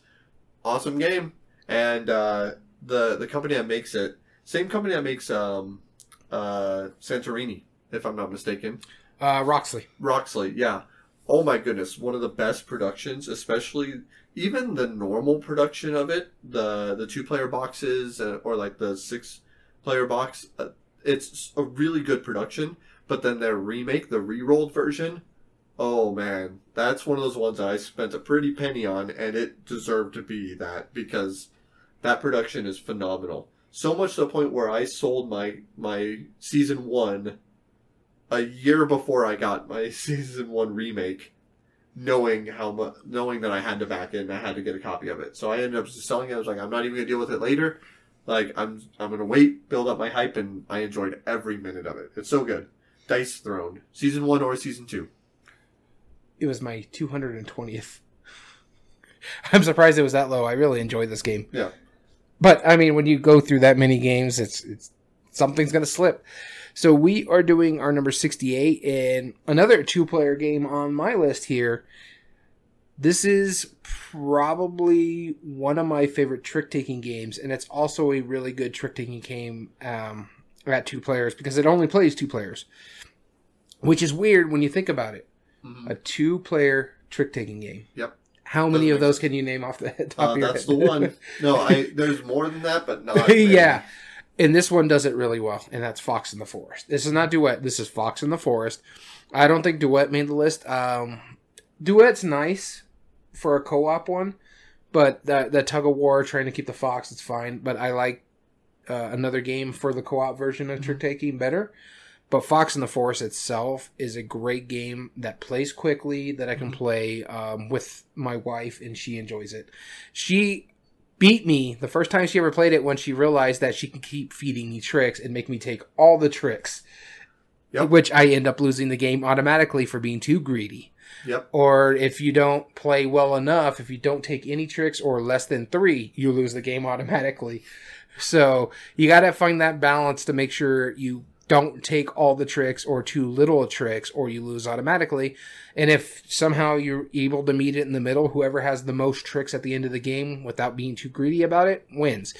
And this plays so well. And it's like 3 suits of 1 through 9, and the odd numbers have special abilities that are fairly simple. It's a really quick game. I enjoy this. I have a great time playing it, and I highly recommend it to anybody who wants to play 2-player games that play quickly. Fox in the Forest. Cool. Good stuff. My number 67 is the game you probably initially thought of when I was talking about Decrypto. And there's no denying it. I'm just going to jump right into it. It's Codenames. Just barely irked it out. You don't like Codenames? I'm okay with it. You're okay with it? I don't like the original Codenames. I like the Disney or the Marvel or the themed ones. Sure. Because there's pictures rather than letters. Codenames Duet was that... I put them all together, but Codenames Duet is my favorite of all of those. Codenames Duet is pretty good. Yeah, I love the 2-player nature of it. I love the cooperative, like I'm feeding you clues, and how some of the cards work for you and me, and then like how we're working together to actually like really plan it out well, because you might have a combination that works really well for you and it's terrible for me. I think it's a brilliant game. There's a reason it won the Spiel des Jahres. Yeah, it's fine. I like Duet better than regular Codenames. I like the themes better than regular Codenames. Mm-hmm. For me, Codenames is just bland because it's just letters. Yep. And I get it, because you're basically, you can give, what, 1 word and 1 number? One word and then the number of how many cards it relates to. Yeah.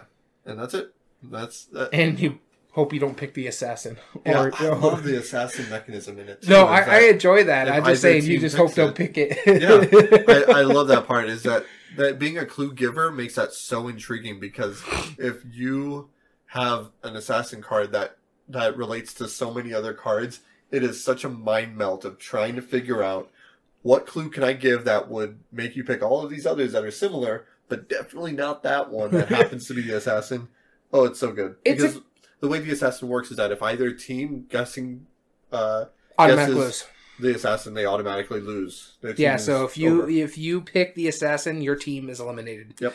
And what I like about this is that there's a flavor for anybody. That's the one thing I can say about Codenames, is that they made it with, I don't know how many themes. There's a Simpsons one. Yep. Disney, Marvel, Disney. And if you like Codenames Duet in the co-op version, Harry Potter comes with the Duet rules as well. So if you're a Harry Potter fan and you want the co-op plus the regular Codenames, Harry Potter Codenames is Simpsons. But Simpsons doesn't come with the Duet rules. No, but it does come with both pictures and words. Yeah. Which I think all of the themed ones do. Yeah. But yeah. I actually have 2 versions of themed ones, Marvel and Disney. Mm-hmm. And I have Codenames Duet. So I don't hate the game. I have 3 different copies. Yeah, they're right there. I saw that. In fact, Disney and I think Marvel are together. Yeah. I just bag them and bring them out. Whoever wants to play, I just have it in one box because I like consolidating on my. I'm pretty sure I bought you the copy of Duet. Yeah, and I said, "Trust me." Like I know. No, I like Duet, and you can play this campaign too. Yes, yeah, and it's had like slight little rules. If you played like the app for Jaipur, it does some slight changes to the rules. Yeah, super fun. But yeah, that's why it's my 67 codenames. Duet mainly, but yeah, any of them work. Yeah, so it's a good pick. Again, it didn't make my top 100. I don't even think it made my 200, but I do enjoy it. Yeah. I just think there's better party games for me personally. That's fair. My number 67, I don't know if you like it. I think you're okay with it at most. It's a Bruno Cathala game about undersea politics. Abyss. Oh, Abyss. Yeah, that's fine. I just recently played this again the other day because our friend Gamehead Geek, he wanted to make a video on TikTok about it, but he hadn't played it in a while. So I'm like, all right, let's bust it out. I enjoy it. It plays quickly once you know what you're doing. You have 3 actions that you get to play. You choose which action you're going to do. You're either going to push your luck, and that becomes a little auction game as well. So you're going to flip a card, and it's basically just power points, the cards that help you later on. And so what you're going to do is you're going to pick a card or flip a card. And then everybody at the table gets to bid at it. So if you're playing a 4-player game, before you get a chance to take that card, there's 3 other people at the table bidding. And so the first one goes for like a coin. And so if Danny over here wants to take it for a pearl, he gets it because he had the first choice and he bid and gave me the money. But the next card that flips up, it's now worth 2 pearls. And pearls is your money in the game. And so if Danny wants it, he has to pay 2 pearls. But say he passes and Bryce wants it, so he has to pay the 2 pearls now. And so it keeps going until either nobody takes it and you take the card, or you can push your luck as you're going until you reach the end. If you reach the end, you have to take the last card that came up, and you get a pearl for it for taking that very last card. But I think it's like 1 through 5, and there's very minimal 5s for each of the factions, which I think there's 6 factions in the game. And that's important for some of the other actions that you're going to do. Mm-hmm. But you also, monsters can come up, and depending on where they are on the track, you can get better rewards if you keep just passing up the monsters. And some of the expansions make monster hunting a lot better. But if you choose not to push your luck, you can take somebody from the council. So any card that doesn't get bought or taken in the row, they get put with their specific faction face down on the board. And you can, when you choose that action, you take as many of those cards of that one faction up. So if there's 5 in one and 3 in the other, but you don't really want the 5s because you kind of know they're like 1s and 2s, but you know there's a high card in that 3 pack. So you're going to take that one probably. And those are important because when your third action that you can possibly take is getting one of the lords of the faction, stuff like that. And they have requirements of spending. So you got to meet a certain number of points. So say one of the lords costs 6 points. You have to have at least 6 points, but they also need specific factions. So if one of them needs a crab faction, one of your cards has to be a crab. And then there's usually a little bubble above it, or 2 bubbles. That means you have to play at minimum. If it's 3, you have to play at least a crab faction in 2 other factions. If there's 3 bubbles in total, one of them has a crab token in it, and the other 2 are just blank. They just have to be of 2 other factions to equal 6 points. And after that's all said and done, you keep one of them, the lowest card that you spend, because it's affiliated and it becomes your points. With that being said, once you get these lords, they have special abilities. They can help you make things cost less or make it cost more for your opponents. And once you get 3 keys, some of the lords carry keys, you get a location. The first person who gets, I think it's 7 lords, ends the game. Or if you run out of lords to put out on the field. Very quick. We played this in like 20, 30 minutes. It's a really good game. I really enjoy it. The art is phenomenal on this game. The cover is very striking. It doesn't tell you anything about the game, but and there's 5 different covers of this game. Yeah. Which doesn't change the gameplay itself. It's just 5 different covers. Right, which is questionable. But it's a great game. I enjoy it. That's number 67, Abyss. So it's kind of in a way an auction game, really. I mean, it's partially. Yeah, I mean, it's press your luck or auction in one action, and that's another way for like if you get pearls, because you can use those pearls on someone if someone presses their luck. Because, like I said, there's 6 factions, and I think there's like adding more or auctioning, right? Yeah. So how do you not like Raw? Because that's exactly the same thing. Because it's boring and unthematic. And this is thematic? Ish. Yeah, it's politics. You're getting counsel the favor. Yeah, I just... The reason why I don't like Raw, it's ugly as sin. Okay. And Abyss definitely beats it as far as art goes. I don't disagree with that. All right. My number 66 is a game, I believe it's Bruno Cathala as well. I might be wrong on that, but it's his Days of Wonder game. Yeah, he's got quite a few of those. But this is the one that uses a Mancala mechanism. Are you kidding me? This is your number 66? Yeah, 5 tribes. This is my number 66. Up high. Yeah. All right. Crossover. Hey, sorry for the headphones. Yeah, we apologize. Sorry. But yeah, no, number 66. Okay, let's talk about it. 5 tribes. I mean, it's the mechanism is really neat. Yeah. I only have one problem with that mechanism, and that's just a mathematical thing. Odd numbers can only, like, if you think of it, thankfully it wasn't that loud. Maybe for directional microphones. Yeah. If you think of it like a checkerboard. Yeah, if you think of it like a checkerboard, or a chessboard, and you start on a black space, only odds can go to white spaces, odd numbers. And so you can kind of, if you know that going into it, if that's something that I'm playing with somebody who's experienced and stuff, I will easily point that out if they didn't already know that. Yeah. Because it's something you have to keep in mind, and that not realizing that can be a huge disadvantage. And that saying it's like, all right, well, like I only have odd numbers, so it's only going to go in there. So, I mean, it's really great, honestly, because I think it's such a fun game. I like how each of the spaces has their own abilities. I like how each of the meeples has their own abilities. And I like how you can upgrade yourself with Jins and then just, combo from there. Oh, yeah. Like, it has every bit of an abstract game like Mancala, but every bit of a Euro game and how you score points and how you interact with it. And another thing, what I really, really like about this game, and I can't say any more than what you said on it, is that the pieces that you move on the Mancala mechanism play differently. So if you play the reds, they're assassins. If you play the blues, I think they're the merchants. Yep. So you're taking different actions depending on what your last one is, a grouping. So if you play and there's like 3 assassins on the very last one you play, you get to take like a 3 assassination 3 places away or something like that. Exactly. It's phenomenal. I like how, again, the different colors do different things, because so if you don't want to play mean, you don't have to. Mm-hmm. I also love the bidding for player turn order. Turn order. Yeah. So that's huge because every round you might see a really optimal play. And so you got to outbid for it. But then since it's a blind bid anyway, yeah. And the thing is, your coins are your points. So you're basically bidding victory points to take an optimal play. Is it going to net you more victory points than what you're spending? Yeah. I really, really dig this game. I'm actually surprised that not only did we cross over with a game, and I know there's going to be a few crossovers. This is one of our first crossovers, really. But at the same number. Yeah.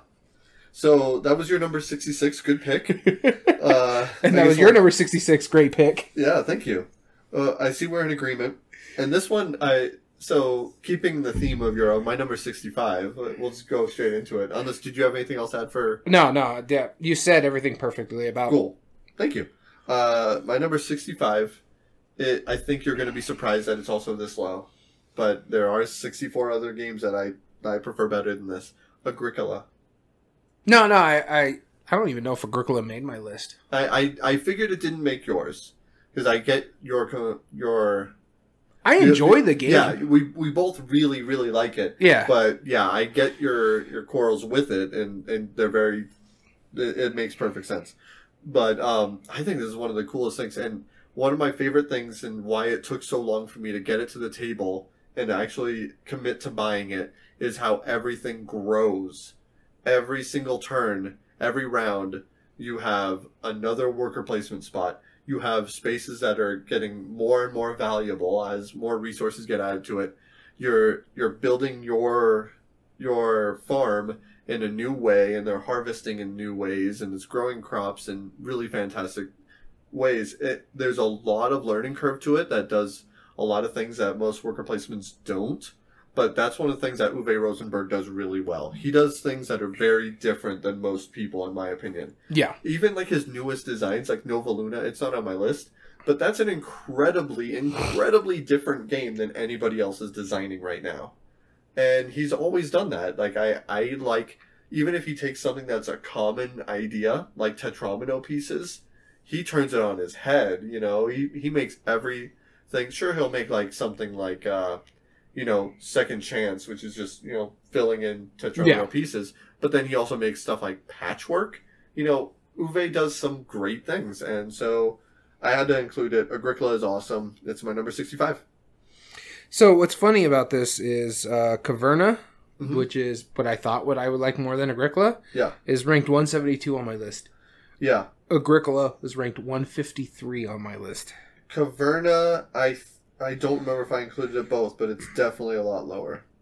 So moving on to my 65, this is probably one of the 2 Century games on my list. I know the other one's higher. Okay. And this is Century Golem Edition and Endless World, which is, you can also count this as Century Brave New World. Yeah, it's the third one. The third one of the series. And the reason why it's this high on my list is its worker placement. In fact, I haven't even played my copy. It's still in shrink on the shelf over there. I've played a mutual friend of ours copy, and I dig this game. It's a great game. I like the fact that you still have some of your card play of the original Century, but with the worker placement. I enjoy the worker placement. Probably one of the few that actually really enjoy this over the second one, I guess I could say. Maybe not so much over the first one. I don't know which one's higher on the list, but I really like this. Again, worker placement's my jam. And so when you add a very simple game as Century with worker placement, and it's pretty simple because it's basically on the worker placement aspect of it, is you have to pay a minimum based on the area that's at. Sometimes it's 1, sometimes it's 2. But if somebody else is in that spot, you have to pay more than them to take the action of that spot. So if you're on one of the locations that only require 1 worker, and I want to go to that same location to get the resource that's there, I have to spend 2 of my workers to go there. And if someone else wants to go there, they would end up having to spend 3 of their workers. And you don't have that many workers, especially in the beginning of the game. Yeah. I dig it. It's really fun. I love the Century Golem editions over the original Century. I just think they're more colorful and prettier. Yeah. I get why others like the other one because they tend to feel more realistic. But yeah, no, Century Golem edition and Endless World or Century Brave New World. Cool. Good pick. My number 64 is the second Feld on my lists. I'm surprised I haven't another Feld yet. Would you like to take a guess at it? Your second Feld on your list. It's not the 2-player one. No, this is a multiplayer. It's pretty light, too. A light Feld game on your list? I mean, light for Feld, yes. Well, it's not Forum Trajanum. Nope. It's not Trajan. Nope, those are not light. I agree with you there. Forum Trajanum I don't think made my list. God, I'm trying to think of a light Feld game. Give you a hint, they've remade it. Not in a different theme. Wait, not in a different theme? Nope, they had to remake it. It's on its 3rd or 4th edition. Oh, Carpe Diem. Carpe Diem, yes. I love the game. I don't know if it's really that light, but sure. I mean, you just move a piece, take a tile, add it to your board. It's not that hard. I mean, sure, there's some stuff that it's Feldian, so there's ways to complete objectives and score victory points. I love that part of it, like when you're actually completing the objectives and how you're putting your token between multiple cards. I think that's brilliant. You can trade them in for the points. I'm glad they went to a 3rd edition because you couldn't see anything with the other two. and that's one of the biggest struggles. I have to play it in really bright light and I have to really focus. Yeah. But God, it's so good. It's good. It's good. It's one of the... I don't want to get rid of my first edition. So I have a question for you. Yeah. I don't know if you played any of the edition, but you know the differences in the rules, in a sense, for the moving. Because I think it's the first edition is the cross lines. Yes. Where you have to follow the line pattern. Mm-hmm. Whereas in the second and third edition, it's just the one adjacencies. Yes. So which do you prefer? Have you played? They are mathematically the exact same. Yeah, so it's no different. It doesn't... yeah, I don't care either way. But I do get a kick out of it. So, like, the way it works is there's 7 spots that you can take tiles from every round.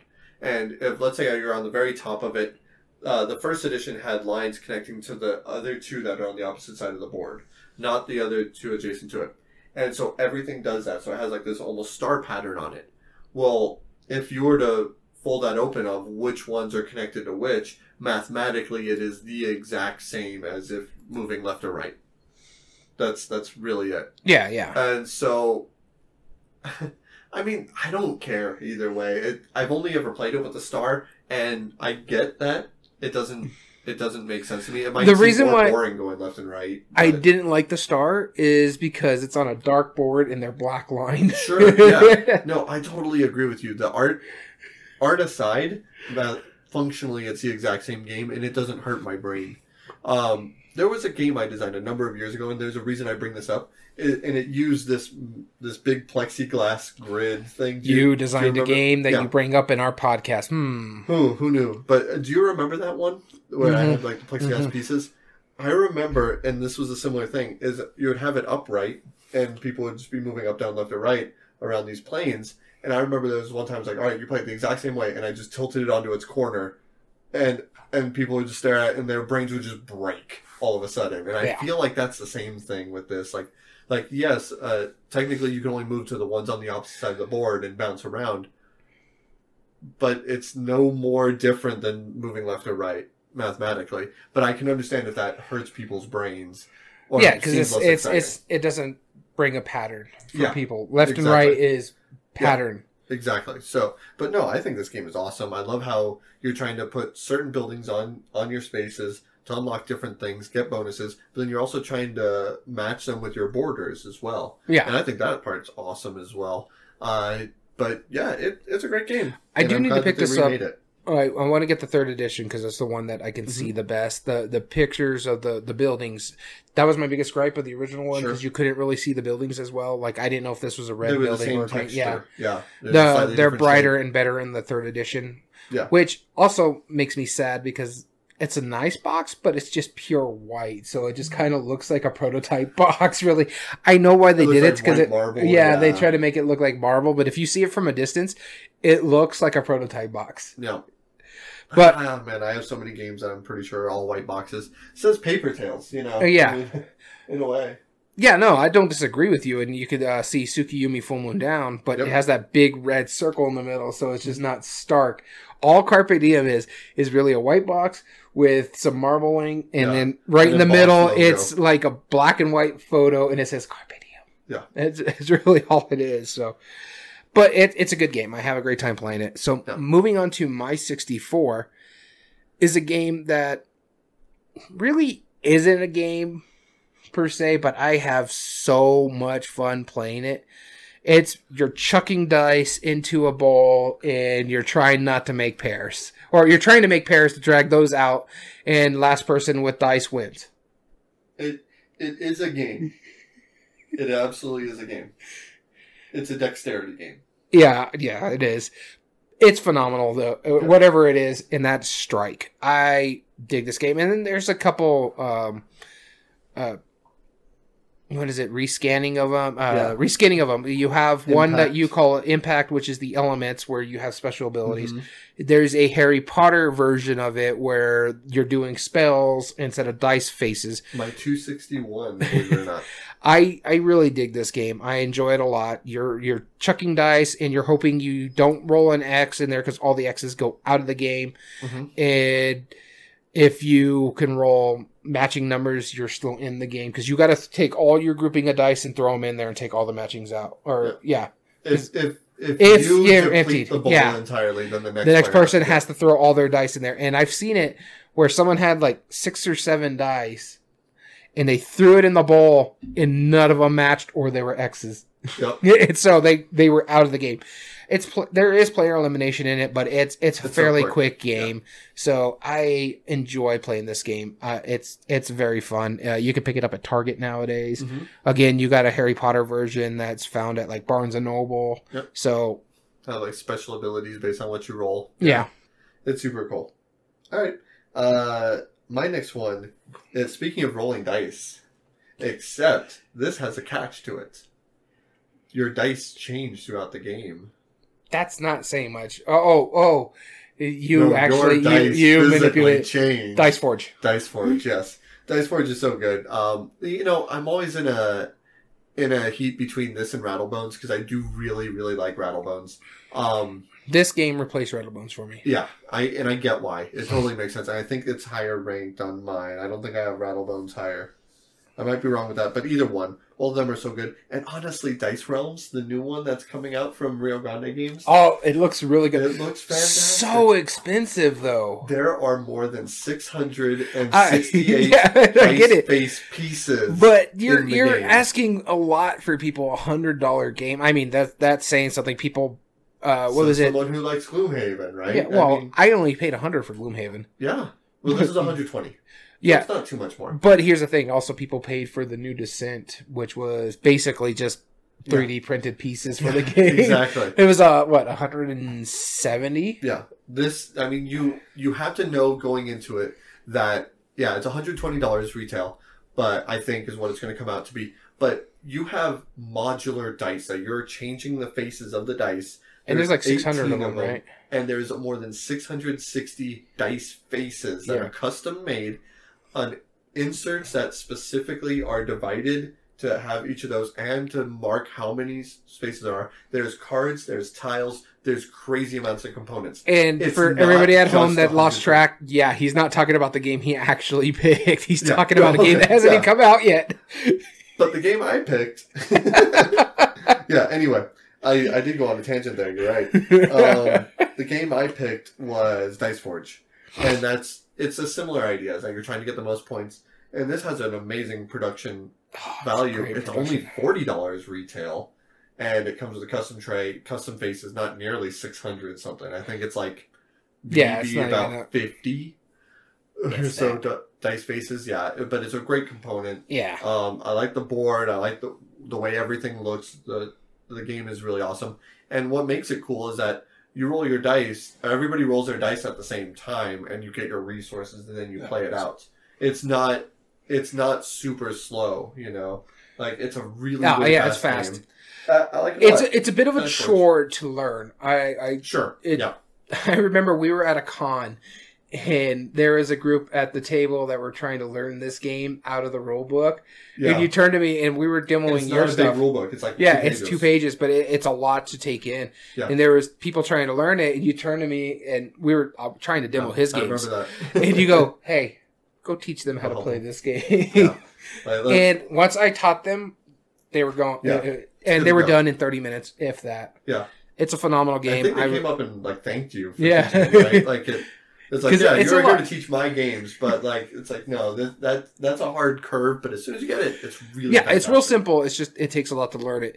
Yeah. But you know what my one gripe is of Dice Forge? And you can see it right over my shoulder here. Mm-hmm. Is you can't keep the expansion in the same box. Yes. It's so dumb. Because the expansion adds more dice face and you have two, I think it's modules. So you pay, I don't think you could play with both. You play with one or the other. Mm-hmm. And this one, you just can't keep it because it's dice faces. And so it's like, it's the only expansion I have on my shelf that isn't in the main box. Yeah. I don't blame you on that one. All right. That's my number 63. All right. Moving on to my number 63. It's not a dice game. In fact, it's a card game. And it's a spelling game. And I'm surprised this was higher than one of my favorite spelling games. This is a CGE spelling game. Letter Jam. Yeah. Mm-hmm. I thought Hardback was going to be higher. Hardback didn't even break my top 100. Well, this is a better game. I don't disagree with you. Yeah. Yeah. As I'm playing it, and I just recently bought myself a copy of it. It's good because it does something you've never seen before. It's a co-op spelling game. Mm-hmm. And the big key to this one is you don't personally know what your letter is. So everybody's trying to clue you into your letter by spelling a word with everything that's out there. And so you're saying, hey, I could spell with 6 letters. Or someone else is going to say, I could spell with 5 letters, but everybody's going to cue in on what their letter is if they don't already. And no, and a case in point, a mutual friend of ours, when we played it, he's like, I got a word that I could spell and everybody would know what their letter is, and I can't say it out loud here. Yeah, it may or may not have been an offensive word. Yeah, technically a conjunction. But, but we're nitpicking. Yeah, but it's a phenomenal game. It's a great game. I never thought I would see a spelling game co-op, and it does. Yeah.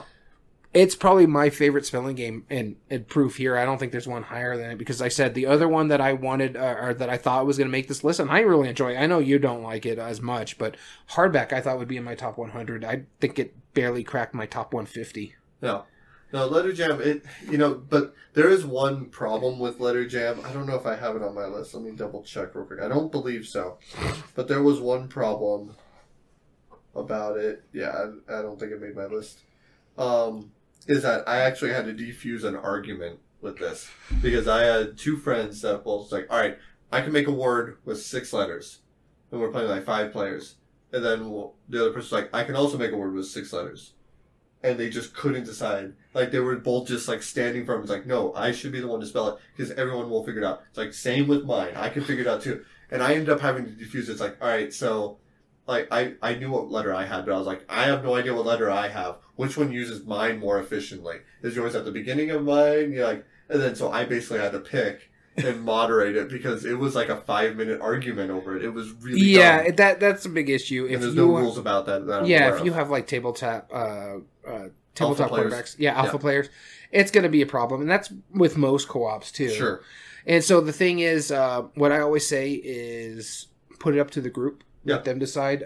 If it doesn't have in the role, then say, okay, who can do it more efficiently, and then let the group decide. So if it's a 5-player game. Right. Majority rules, use that other person's letter. Yep. I mean, you don't know what's going to be, but if you think as you're playing the game, you know who clues in better, then maybe you're going to pick the... Yeah. Makes sense. Cool. Good pick. My number 62 is one of the most technologically based games I have on here. It does require an app. And not only that, you scan QR codes throughout it. And there is even a virtual reality component of it. This is Chronicles of Crime. Oh, yes. This is a super cool game. One of these days, I'm so close to convincing my wife to play it with me. I think she would dig the mess out of it. I love the idea of, putting on like the Google Glass or Google Cardboard and looking around the room. Some people share their screen onto a TV, and that's fine as well. Yeah, you know what's funny about it? The Lucky Duck Games told us to do that. It's like, that's how we play with our family. They're the people who print the game. Do they? Yeah. Oh, wow. I mean, I didn't know that they actually told you that, but that's funny, yeah. And, I mean, if you're playing with a family, that just makes sense, because you're all just actively looking for clues. But it's just so neat how it works, and I love how once you get a new item, and you go to a character you've already spoken to, once you have new information, they are going to act differently. Yeah. Those scenarios are so neat, how that changes throughout the course of what you learn and how you can do it. Too much detail about it. There's a bit of a spoiler with it. Yeah. But every single part of that game, the original base game, go to an overarching story. And it's phenomenal. I haven't played the base game all the way through. I think I played up to the third scenario. Yeah. But it's good. It's really good. Yeah. So if you like any kind of like murder mystery type games, Chronicles of Crime, couldn't suggest some more. My number 62.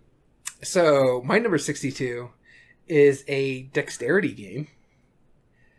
And it's an adult version of another game that I play. Not adult like in a theme, but you don't want to play this one with kids. And that is... can you guess which one it is? You're flinging things.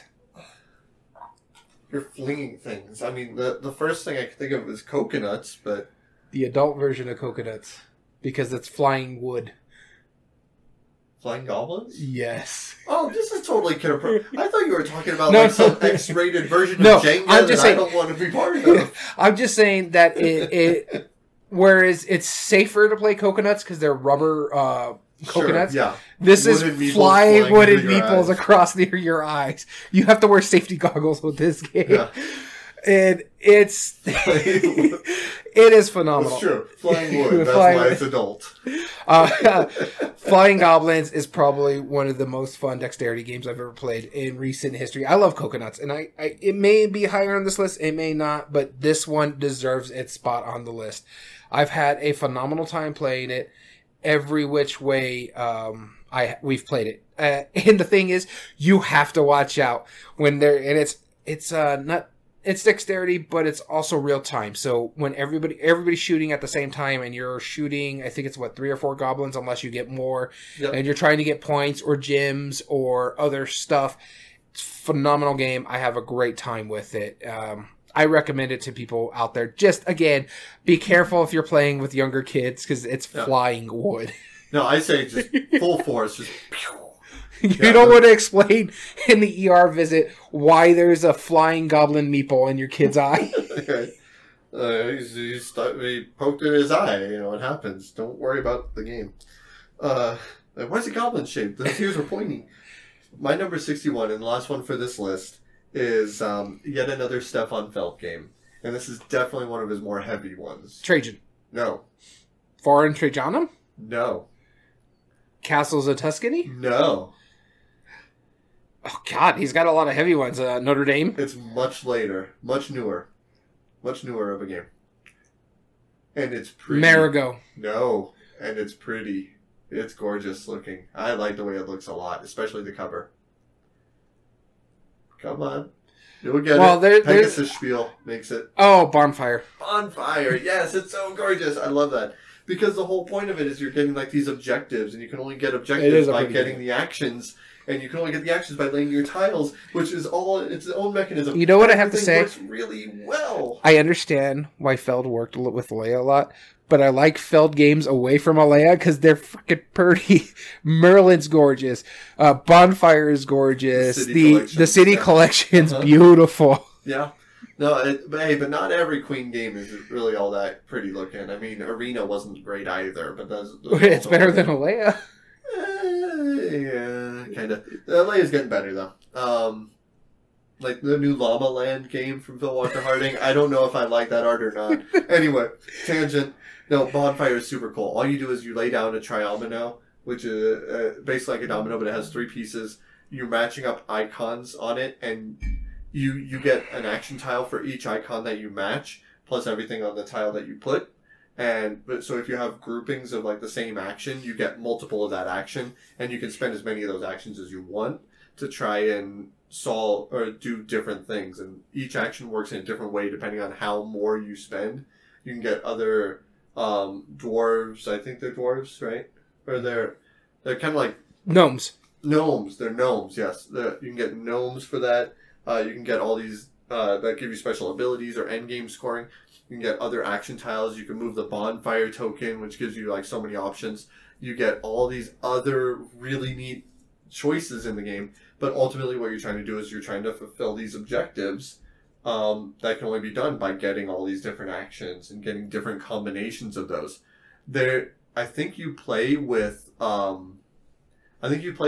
nearly 30 of the action tiles, and there's 70 to 80 objective tiles in the game. I remember we didn't even put out half of them, and we put out a lot. Yeah, I enjoy this game. There's a lot of moving parts for this one that just for you to trigger your actions. Heavy. Yeah, this is a heavy one. It's probably not my favorite Feld, but it's up there. And let me get to my last one. This way we can take a quick break and move on to the next one. My last one is a Fantasy Flight game based off a video game that I enjoy. And not the app version one.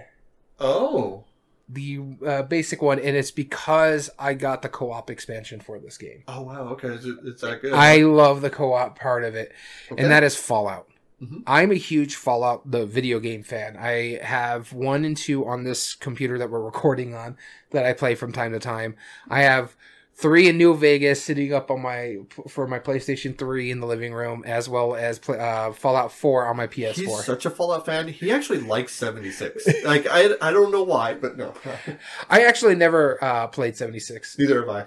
I wanted to try it. It's just I don't like multiplayer games. Sure. And for me, Fallout should not be a multiplayer game. It's a solo experience. Except in the board game form. In the board game form, it's really good. I thoroughly enjoy this board game, and I have all the expansions. I have the co-op expansion as well as the new California Republic, so you can play the stuff that you get from the first 2 games in New Vegas, as well as stuff from Fallout 4 in their expansions, stuff like that. Great game. A little lucky, but I love the dice in this game because it's the VAT system. The VAT system, yeah. Because some monsters require you to hit their arms, so you got to make sure if out of the 3 dice you roll arms and hit them at least as many times as they're supposed to. It's great. I love the board game. I have a great time. Great minis. Great production from Fallout, from Fantasy Flight. So I understand why some people don't like it, but the co-op makes it phenomenal. I'm going to give this a recommendation, and on the fact that I don't care about Fallout. I don't care about the theme. I've never played the games. It's not something that interests me. This is a really good board game. I stand by it, and it's a very thematic board game, and there's a lot going on, and it's a longer game. This game has everything I shouldn't like about it, and you enjoy it, and it is a really good game. I'll have to show you the co-op part of it. One of the things that makes it really neat is that the fact that you unlock different like quests as you make your decisions, and it has like this whole branching storyline. You still do. It's super neat. Yeah, I'll give it credit. So yeah, good pick on this one. It wouldn't have been on my list because I don't own it. Yeah. I don't think it would have hit. I don't think it's your kind of style. Yeah. No, but I still really appreciate it for what it is. So we want to thank. We want to thank Creative Chaos, as always, for tuning in to us. And Ralph Wiggum, I think was the name. He joined us a little bit earlier as well, asked us questions. So thank you all both for tuning in. And anybody else who tuned in, twitch.tv/everydayboardgames, tuning in live to watch us film this. As well as all video re-uploads can be found on YouTube at Everyday Board Games 2020. And if you like what we do there, or here, 3 things you can do to help us grow on that platform. Subscribe if you are not, like the video, and comment down below and tell us your thoughts on the subject. All audio versions can also be found on most podcast platforms under Everyday Board Games Podcast. This includes Spotify, Google, Amazon Music, and Podbean. And if you ever have any suggestions for future episodes or just want to reach out and say hi, you can contact us directly at everydayboardgames2020@gmail.com. As well as you can also get in contact with us on our official Twitter account at EBG Podcast. So we want to thank you so much for tuning into this episode of Everyday Board Games. As always, I've been your host, Daniel. And I've been your host, Daniel. And we want to thank you for listening to Everyday Board Games. And remember, every day is a good day for board games.